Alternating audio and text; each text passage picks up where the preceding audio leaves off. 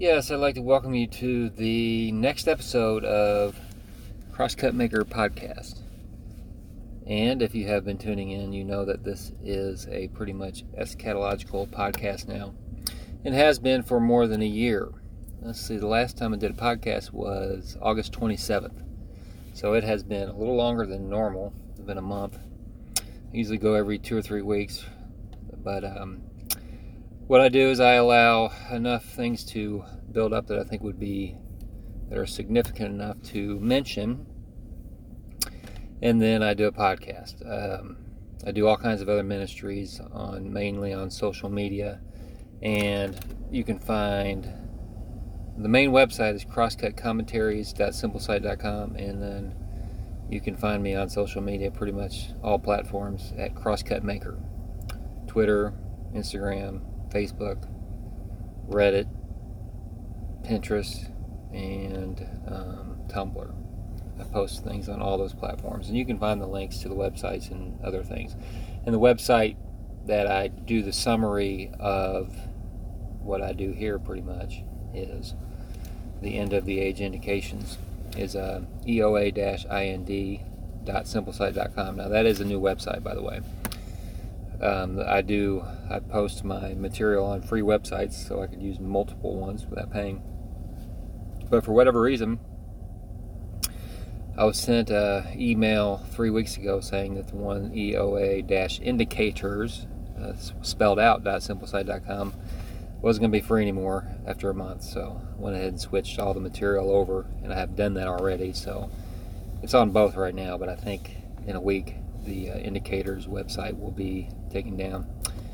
So it's the one you want to visit if you're looking for a summary of eschatological things, then the indications that we are indeed approaching the end of the age. It's eoa-ind.simplesite.com, and its Simplesite is simplesite.com. All right, so you can find a lot of that stuff there if you're interested. But since we have last had a podcast, almost everything I'm going to talk about today has to deal with Middle East peace, because there have been other significant events, some weather events, volcano in Spain, and some other flooding events. But for the most part, it has been, the notations that I have written down have been primarily about Middle East peace, which of course is the trigger to the tribulation period. And so there are multiple indicators, I think, that you can observe that God is setting the stage for the tribulation period, multiple ones. But I think the two primary ones that you can focus on for sure are Israel involved in a peace process and the temple, because those are two things that are very, very crucial to the tribulation period. There is a 7-year peace agreement involving Israel that triggers the tribulation period. And then, of course, in the tribulation period, they will, by the midpoint at least, they will have a temple and be doing animal sacrifices. We know that because the Antichrist stops that, sits in the temple, claims to be God. So you know there's a temple. So those are the two humongous signs that you can look for to see that we are approaching the tribulation period. Like I said, if you want to see the other one, there are many others. The 7, I guess 8 if you count biblical birth pangs. These global biblical birth pangs, I do believe, are part of the process building to the tribulation period. But the other 7 I focus on are Israel a nation, Israel involved in a peace process, which is what we'll talk about today, a push for one unified religion, temple, as I mentioned, Turkey, Iran, and Russia forming alliances, this Ezekiel coalition, and showing aggression towards Israel, the necessary technology. I'm leaving one out, but I can't think of that right offhand. It was the third one, I thought. But anyway, you can find those again on eoa-ind.simplesite.com. But today we are going to talk about primarily Middle East peace, which would involve Israel, obviously. So there was this was several weeks ago, I think 2 or 3 weeks ago, 9 countries met in Baghdad to promote Middle East peace, especially between Saudi Arabia and Iran.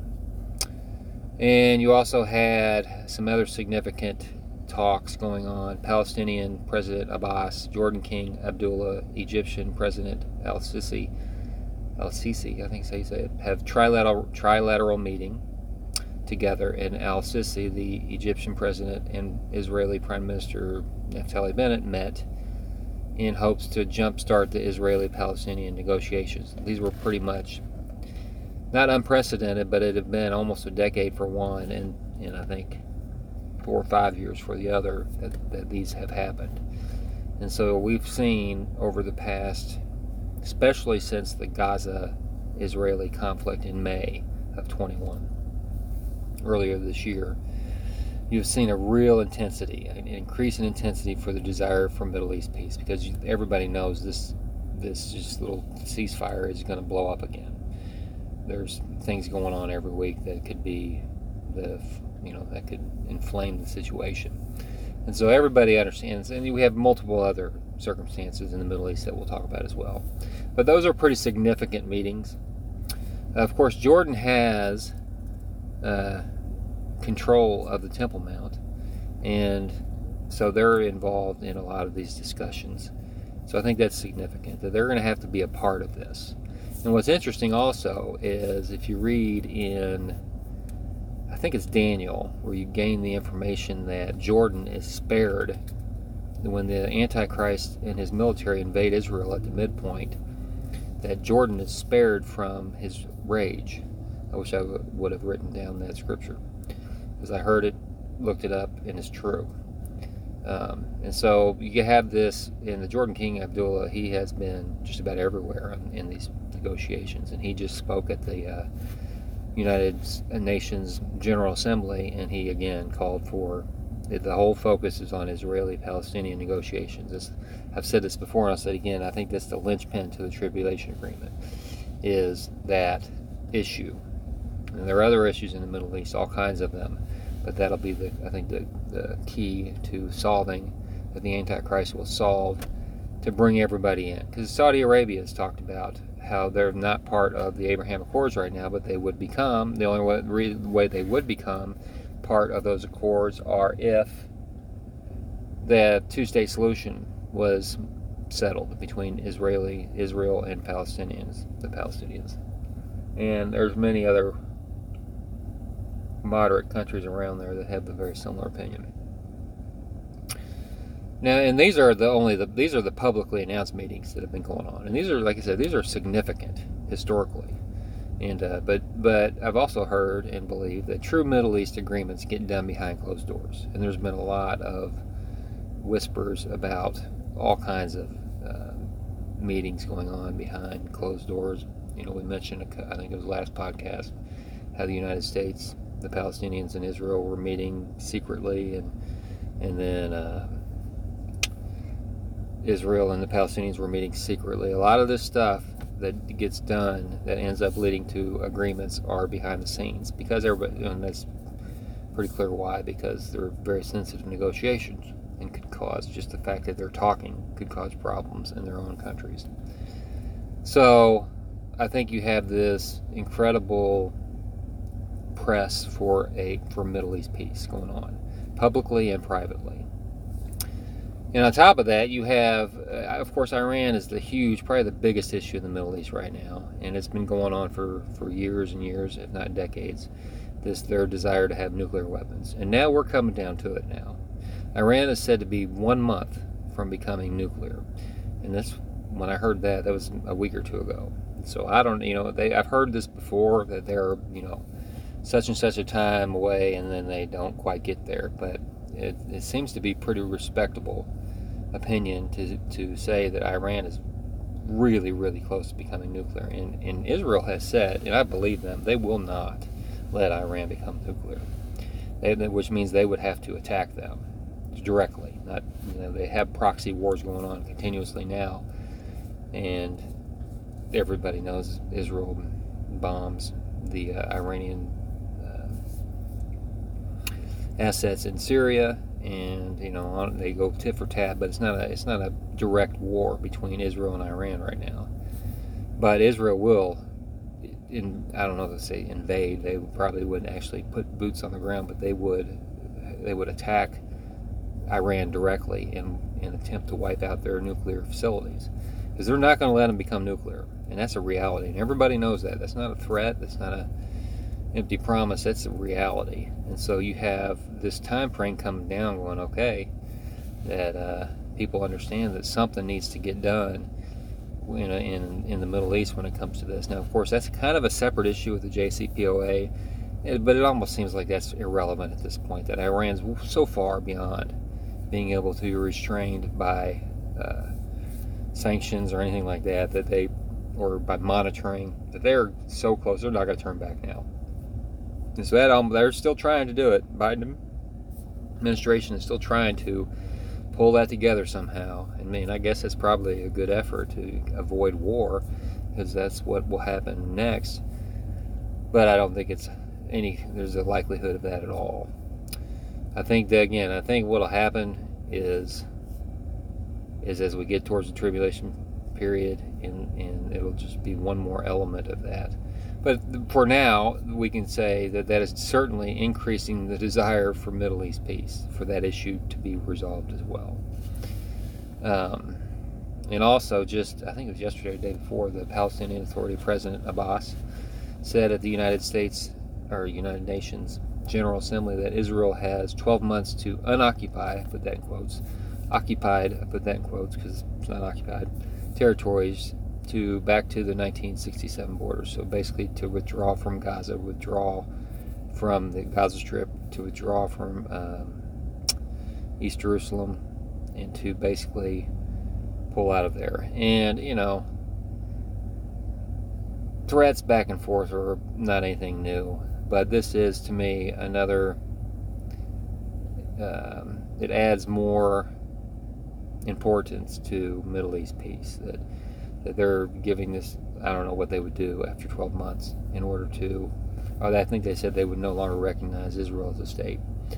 So I guess that would be significant enough, but that's just more fuel to the need for Middle East peace. So there's just an increasing intensity for the need of this Middle East, a broad Middle East peace agreement.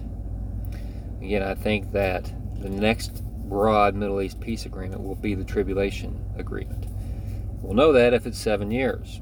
That's how we'll know if it is a tribulation agreement. Again, there won't be a mystery when the tribulation begins. A 7-year peace agreement, it'll be a pretty broad one, involving Israel, will be the tribulation agreement. So, and we'll talk a little bit more about the removal of Christ True Church beforehand, which I believe, I'm a pre-tribber. If you listen to me, you know that. But we'll talk about that here in a little bit. But speaking of the 7-year peace agreement involving Israel, this is something I saw a YouTube video, somebody talking about the United Nations climate conference coming up in Italy on November 12th. Okay, and of course the Pope is going to be there, and it's on climate. It's not the General Assembly that they're having now. That's from the 21st through the 30th. I think that ends Monday or Tuesday. I almost waited for this podcast because Bennett is going to be speaking on Monday, and I thought that might be interesting to listen to. And I may do another one if it's something really significant. But anyway, so I was listening to this video, and they were talking about how they thought that at this climate conference, this 7-year, and so that there's going to be some kind of a 7-year thing with the Pope and the Vatican Catholic Church have been, and they're going to try and press the United Nations to sign on to this thing. Okay, now what this is called is, I'd never heard of this, and I'm surprised I had. Laudato Si. You can look it up. You can Google it. It's Laudato space Si. And I had just, for whatever reason, this escaped my radar. It was back in May, where this was basically just a big climate change. I don't know what encyclical. I don't think it was an encyclical, but it was some kind of movement within the Catholic Church, and they named it Laudato Si. And what caught my attention of it is a 7-year journey. And when he said that, I thought, well, it actually kind of freaked me out a minute. I was like, because I didn't understand that this thing had already started. This 7-year journey, quote unquote, towards climate. It's basically towards, changing the world and changing the climate, so we'd have a safe planet and everything else. If you've listened to me at all, you know my views on climate change. I don't think it's biblical. So I know how the world ends, and it's not through what they're saying. But regardless, that's their idea. So we go on this 7-year journey with us through these different steps, and we'll, at the end of this 7-year journey, we'll have, a much better climate-friendly world to live in. And so, but again, the 7 years is what caught my attention. So I looked it up, and I did. It's a 7-year journey. But what I didn't understand at the exact time was it's already begun. They began that in May, so it's not the tribulation agreement. This guy was claiming that in November, that if the Pope convinces the United Nations to sign on to this thing, that could be the 7-year tribulation agreement. Again, when I first heard it, I thought, what? I looked into it, but as I understand it, this has already started. They would want others to join in. But I do think it's worth mentioning, because I have thought this, the 7 years, where is that going to come from? It's going, that's a very significant detail. Like I said, the 80 peace agreement that's not 7 years is not the tribulation agreement. If it's 8 years, it's not. If it's 6 years, it's not. If it's 1 year, whatever it is, it's specific to a week of years. And so when I heard this 7 year, that's the first time I've heard that anything 7 years. And so I thought, whoa, it could be significant. And it's hard to know, obviously, where the 7-year term is going to come from the tribulation agreement, how that's going to come about. My thought has always been, it'll be part of a process, obviously, but then, it'll almost be like mocking the Bible, where a man would make a covenant with Israel for 7 years in basically mocking, the scriptures, because the Antichrist is going to be obviously an unbeliever. He's not going to believe the scriptures. He'll never know he's the Antichrist, until when Christ returns and kills him. Throws him into the lake of fire alive. Actually, I don't know what he'll understand at that point, but up to that point, he will not know he's the Antichrist. So any unbeliever's blind, and obviously the Antichrist can be blind to Scripture, so they don't believe that there's a 7-year peace agreement involving Israel. That if that happens, it has anything to do with Jesus Christ's return, because they're unbelievers. So I've always thought that the Antichrist would do this in a mocking sense, like, oh, why don't we make this wink, 7 years, like mocking Scripture. And that may be what happens. Or it may be some other way that 7 years is brought about to be the term. But is it theoretically possible that although this thing has already started, that this would be somehow the foundation of that term, where this is brought into? Just the only reason it gets my attention is because I think we're so close that anything that mentions 7 years is worth examining, in my opinion. And what I've struggled with a little bit now with learning this is, especially in light of this United Nations Climate Conference, which will be held in November. You can look that up. You can just type it, Google COP26, and it'll come up. And I believe with almost all my heart, as much as I can believe, that the United Nations is going to be the seat of the Antichrist. That's where the power is going to come from, is the United Nations. I think it only makes sense that way at this point in time. Again, assuming we're close. And so everything they do, I pay attention to. And of course, they're obsessed with climate change. That's the whole thing. COVID and climate change are the two things. If you watch the General Assembly, you can watch them on YouTube live, or you can watch the ones that have already spoken. It's the same thing: COVID, climate change. Everybody needs to come together to solve COVID and climate change. And so last year was more COVID, some climate change, but now it's just everything is climate change. And again, I've said this, and I'll say this again, that what are happening are God's birth pangs, God's warning signs that the end of the age is coming, and part of that is increase in weather, in cataclysmic weather events, no doubt about that. But He's in control of that, and so all unbelievers are doing is just receiving that as everything that happens is climate change now, no matter what: wildfires, hurricanes, volcanoes, whatever it is. They just immediately explain away. And it's almost to the point where it's a universal belief, where you're a fool if you don't believe in climate change. And I don't believe in climate change. Again, because biblically, God's in control of the weather. I've said this. Can poor stewardship of our resources cause pollution? Yes, I believe that. No doubt about that. But can we create weather events when it comes to poor stewardship? I do not believe that, because scripturally, God is in control of weather. Period. He sends the rain, He sends the wind, He's in control. And I have a whole thing against biblical problems with climate change, which maybe I'll go through sometime. But, so everything's climate change right now. Everything. And so, thinking in my heart that we are absolutely on the precipice of the rapture of the church and the tribulation, and everything in the world is about climate change, somehow that's going to fit into the tribulation agreement, probably. Somehow, I guess. And again, I've always assumed, and I still do, that the tribulation agreement is going to be primarily about Middle East peace, primarily about Israel and what's going on over there. And I've said, like I said earlier, the linchpin will be the Palestinian-Israeli conflict. So I do think that, and I still think that, because it's about Israel. It's not about climate change. But I definitely, it very likely, at least possibly, climate change would be part of a tribulation agreement. Okay, that's just the best I can say. But the reason I bring that up, I had never really thought about that, to be honest. I thought climate change would be used to explain away judgments now as they are, and also in the tribulation, at least early in the tribulation period.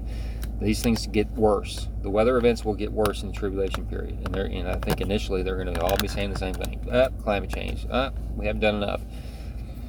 And then I think if you read Revelation and understand it later on, and it's in the latter half, that people start to understand these are from God, and probably climate change goes out the window. But sadly, at that point, they still refuse to repent. Unbelievers do, a lot of them. But they come to the conclusion these are direct judgments from God. Where right now, everything has nothing to do with God. It has to do with climate, pollution and climate. And so, again, how that fits into the tribulation agreement, I'm not sure, but I hadn't thought about it up until now, and the only reason I do now is because I see this 7-year pop up in the Catholic push for climate change here.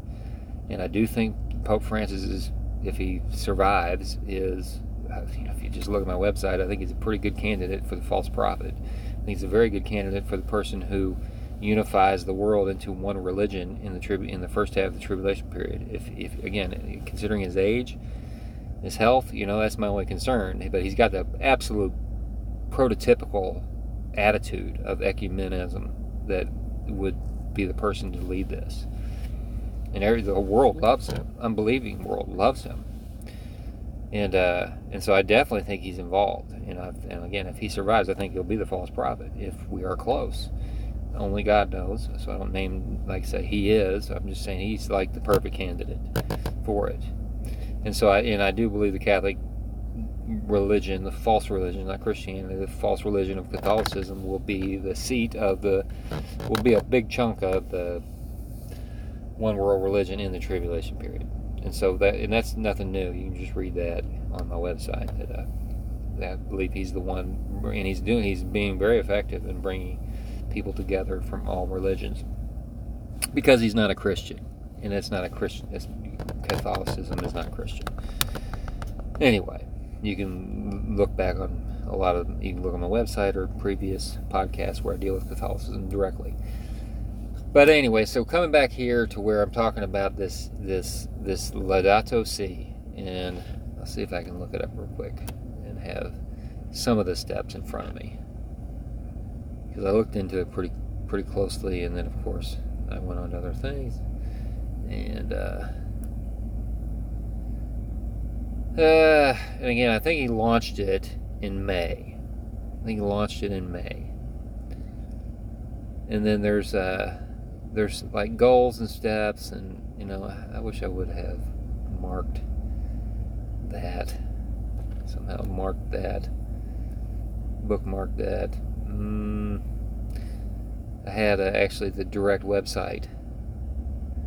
Again, he announced this on May 25th, 2000. I can't believe 2021. I can't believe I didn't pick up on this. And probably a good thing, because I probably would have freaked out with the 7-year thing. But like I said, it's already going, and so it's not obviously that wasn't the beginning of the tribulation in May. So, all right. Well, regardless, the point is that could that somehow be where the 7-year comes from, where that is somehow rolled into this broad agreement after the rapture of the church, and it's this 7-year journey.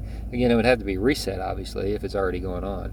Maybe, I don't know. I just, for whatever reason, that 7-year really got my attention, because if you see 7 years, it ought to get your attention as we approach the tribulation period, because it's a 7-year peace agreement involving Israel is the agreement that begins the tribulation period.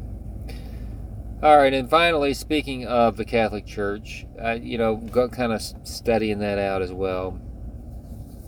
I also saw this guy named Peter Turkson, who could be the next pope, is actually politically more left of Francis. So as I talked about earlier, I do think Pope Francis is a very, very, very good candidate. If the tribulation agreement is in the very near future, then he would fit the role of false prophet very, very, almost perfectly. But having said that, his age is always what thought maybe not, because he's got to make it to the midpoint, because the midpoint is when the false prophet it points to the Antichrist, and then you have to take the mark and everything else. And so that's still 3.5. That would be at least 3.5. I'm assuming it starts immediately, so it'd be 3.5 plus years of. And but anyway, regardless, the guy who would likely be the next pope is actually more left of Francis, and so I just thought that was worth noting. He's a little bit younger guy, and so if for whatever reason Pope Francis was not able to,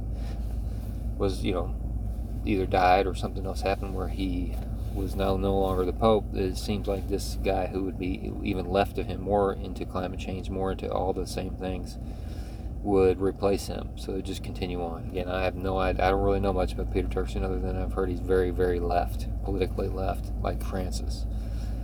So I thought that was notable. And finally, like I said, every time I have a podcast, I'm more convinced that we are indeed truly approaching the tribulation period. Now, again, I'm not anybody who ever sets a date or a month or a season or a holiday or a festival day that they think would be more likely to be the day of the rapture, I think is not a good idea. It's sinful to call a day for sure. I wouldn't even say it's more likely to happen on, I hear people talk about the Feast of Trumpets or whatever else. I think you just cannot know the day. And you can't know the city. And the amazing thing about how God's doing this, in my mind, is that as imminent as it seems, that we're that close, that it could still stretch out for a couple more years. I mean, it just could. I thought for sure at the end of last year that there's no way that the church would still be here at this time right now. I really believe that. And I'm thinking the same thing of next year. But again, only God knows. So I'm not somebody who will ever say, it's going to happen in 21, it's going to happen in 22, it's going to happen by 2030. Never, never, never will say that, because that's simple. But again, I think we're just incredibly, incredibly close. It wouldn't surprise me if it was today, but it also would surprise me if it was theoretically 2 or 3 years from now. Again, the Lord knows, and He can stretch it out to a decade if He wanted to, or however long. And there's a small fraction, I think, in my mind at least, that maybe I'm completely seeing this wrong, and it's 100 years from now or 1,000 years from now. I don't completely rule that out, because I'm a finite, sinful human being. But I'm fully convinced that we're very close. And again, as finally, I'll just say this. I say this frequently. The hidden accelerant is the removal of Christ's true church. So I see everything going together like as if there is that there wouldn't even be a need for a rapture for this all to come together. It just seems to be coming together on its own. But I am pre-trib, and I think it makes way more sense. I'm not 100% pre-trib, I'm about 95% pre-trib, but I think it makes a lot more sense for the rapture to be before the tribulation period. Again, I don't think it's very far before the tribulation period. I think it's almost very, very, the time between the rapture and the tribulation is I don't think it'll be very long, because I see it happening now, coming together. But I do think it's the final event that causes all of these other things that are building together to converge completely, and for that agreement to be made, and to send the world into the tribulation period. So that's what I have. We will see what happens. Again, the United States General Assembly is always something that catches my attention, because I do think that they are going to be the source of the global government that the Antichrist rules during the tribulation period. At least it'll start there. I don't know if it'll end there, but it'll start there. And so that assembly is going on through the 30th, and again, Bennett speaks tomorrow, and that'll be interesting to listen to. It is just very similar things talked about. It's all about the Israeli-Palestinian issue, getting that resolved. And I do think, like I said, that will be part of the tribulation period. All right, well, I appreciate your time, and if you listen to me, you know that I close every podcast with a 30-second biblical gospel presentation, because knowing these things, or even if say the rapture happens and the 7-year peace agreement involving Israel occurs in the very near future, as I believe it will, that's not going to save you believing that. You could actually hear this, see it happen, and if you're not converted, if you don't have saving faith in Christ, then you'll just explain it away. Just like most people who saw Christ's miracles when he was here the first time, they explained away his miracles. Because the thing about unbelief is, the reason unbelief is sourced in love for sin. And so if you love sin and you're not converted, you can explain away anything. You can justify anything that you do, but you can also explain away anything that you see. And so you're saved through faith in the gospel. And only God's in control of who gets saved and when they get saved. But on a human level, everybody's commanded to repent and believe. And you would not, if the timing and these things that I'm talking about is right, obviously it would be better to get converted before the tribulation period, because that will be the worst time in human history. But you don't know if you'll live this day out, regardless of eschatology. And so that's why the gospel of Jesus Christ is incredibly important to you today.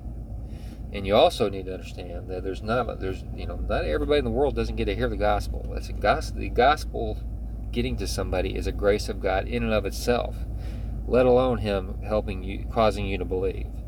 But just hearing the gospel is a privilege, not because of the messenger, obviously not me or anybody else, but because of the message is the power of God to salvation to everyone who believes, Romans 1:16. And so the most important thing you can do is genuinely hear the gospel, consider it in your heart, and ask God for the grace for you to believe it. Because that's the only way you get your sins forgiven, is by faith in the gospel. All right, so one day we will all face the one true and living holy God. You need to have your sins forgiven and be reconciled to him before that occurs. In God's great love, he has mercifully made a way. And that only happens biblically by repentance, and that is confessing your sinfulness and hopelessness from your heart to God. It's not a claim to, okay, I'm going to start doing better. I'm going to turn away from these sins, and I'm going to stop doing this, and I'm going to start doing that. That's not what repentance is. Repentance is a declaration of hopelessness, that you can't do any of that. You can't stop sinning, and you can't reform yourself, not in the least bit. So it's just it's claiming spiritual bankruptcy, that you have nothing and you know you're guilty and you're worthy of wrath, because you are, and so am I, and so is everybody.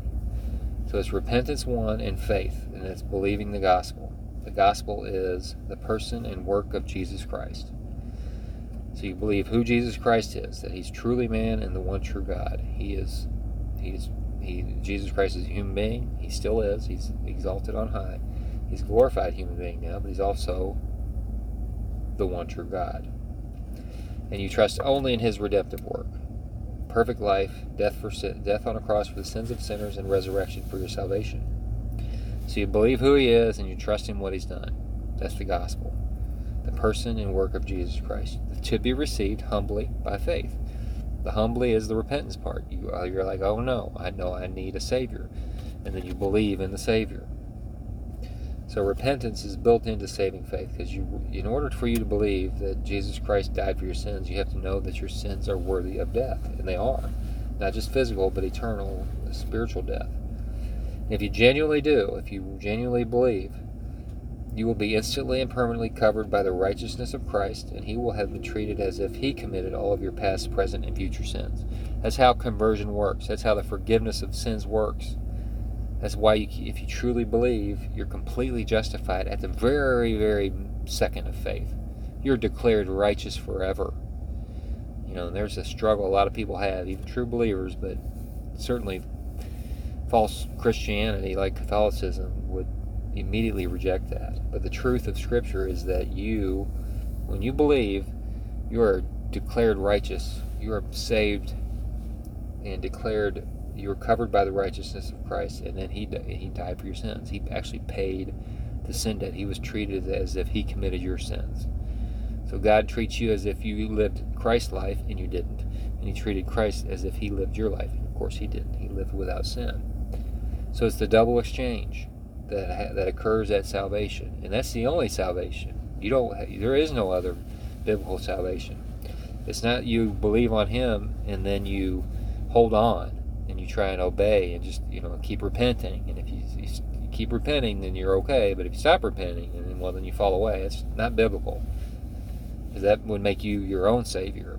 That's not how it works. You receive Christ genuinely in your heart by faith, you are permanently saved. But if you refuse the offer of the gospel of Jesus Christ, there's only one offer of salvation. There's not two, there's not three, there's one, and that is Christ. You either get judged by what He's done or what you've done. And then if you refuse, you will be judged according to your works, and unless you have lived without even one sin like Christ, will end in eternal conscious condemnation. What sends a person to hell are unforgiven sins. That's what sends a person to hell. And the only way that a person can have their sins forgiven is if they believe the gospel. And that's it. And so another truth that I constantly emphasize with people, especially people who are trying to be self-righteous, that's what I was when I was growing up. I was semi-church, thought I was a Christian. If you would ask me, I was a Christian. But if you'd asked me to explain that, it would have been more like this. Well, I know I'm a pretty good person. I know I do some bad things, but I think I outweigh that with the good. It's kind of like that whole, I think it's a very common thing in America, is where you're just trying to do a little bit more than the good than bad. It's moralism is all that is. You're trying to justify yourself before a perfectly holy God by your own morality. And at that time, it was staggering how sinful I was. And again, as we talked about earlier, you can justify anything you want to do as an unbeliever, and you will. As much as you can get away with, you'll do, and you'll explain it away, and you actually might even convince yourself you're righteous while you're doing all these sins. Sad reality of deception is it can lead you to pretty insane places. But if you've committed even one sin before God, you're damned forever. That's how holy He is. The biblical standard is absolute perfect righteousness, and how could it be any other way? God is holy. How could He overlook sin and not punish it? He can't. Not one. And again, the fact that anybody has ever committed one sin is laughable. To an unbeliever to commit one sin within a minute is laughable. So it's just a pile and pile and pile of sins. And so that's why you need Christ. You either have His righteousness or yours. It's really the gospel is simple. It's hard to believe because of our love for sin, but it's very simple. So I hope this has been an encouragement. And like I said, it's been a while since I did a podcast, but we'll see. Maybe I'll do it in a couple weeks. Maybe I'll wait and see what happens. But I think if you're a Christian, I think we live in incredible times that we get to see these things occurring, and which again the important thing is Christ would take His church. Christ would be exalted at the end of the tribulation period. This is easy for me to forget. This is the tribulation period is about Jesus Christ and His return to save Israel. which He will at the end of the tribulation period. It's hard to get kind of past the tribulation period in my mind when we're not there quite yet, and have to go through it. The world has to go through it. And so, all right. Well, until next time, may Christ be praised and known.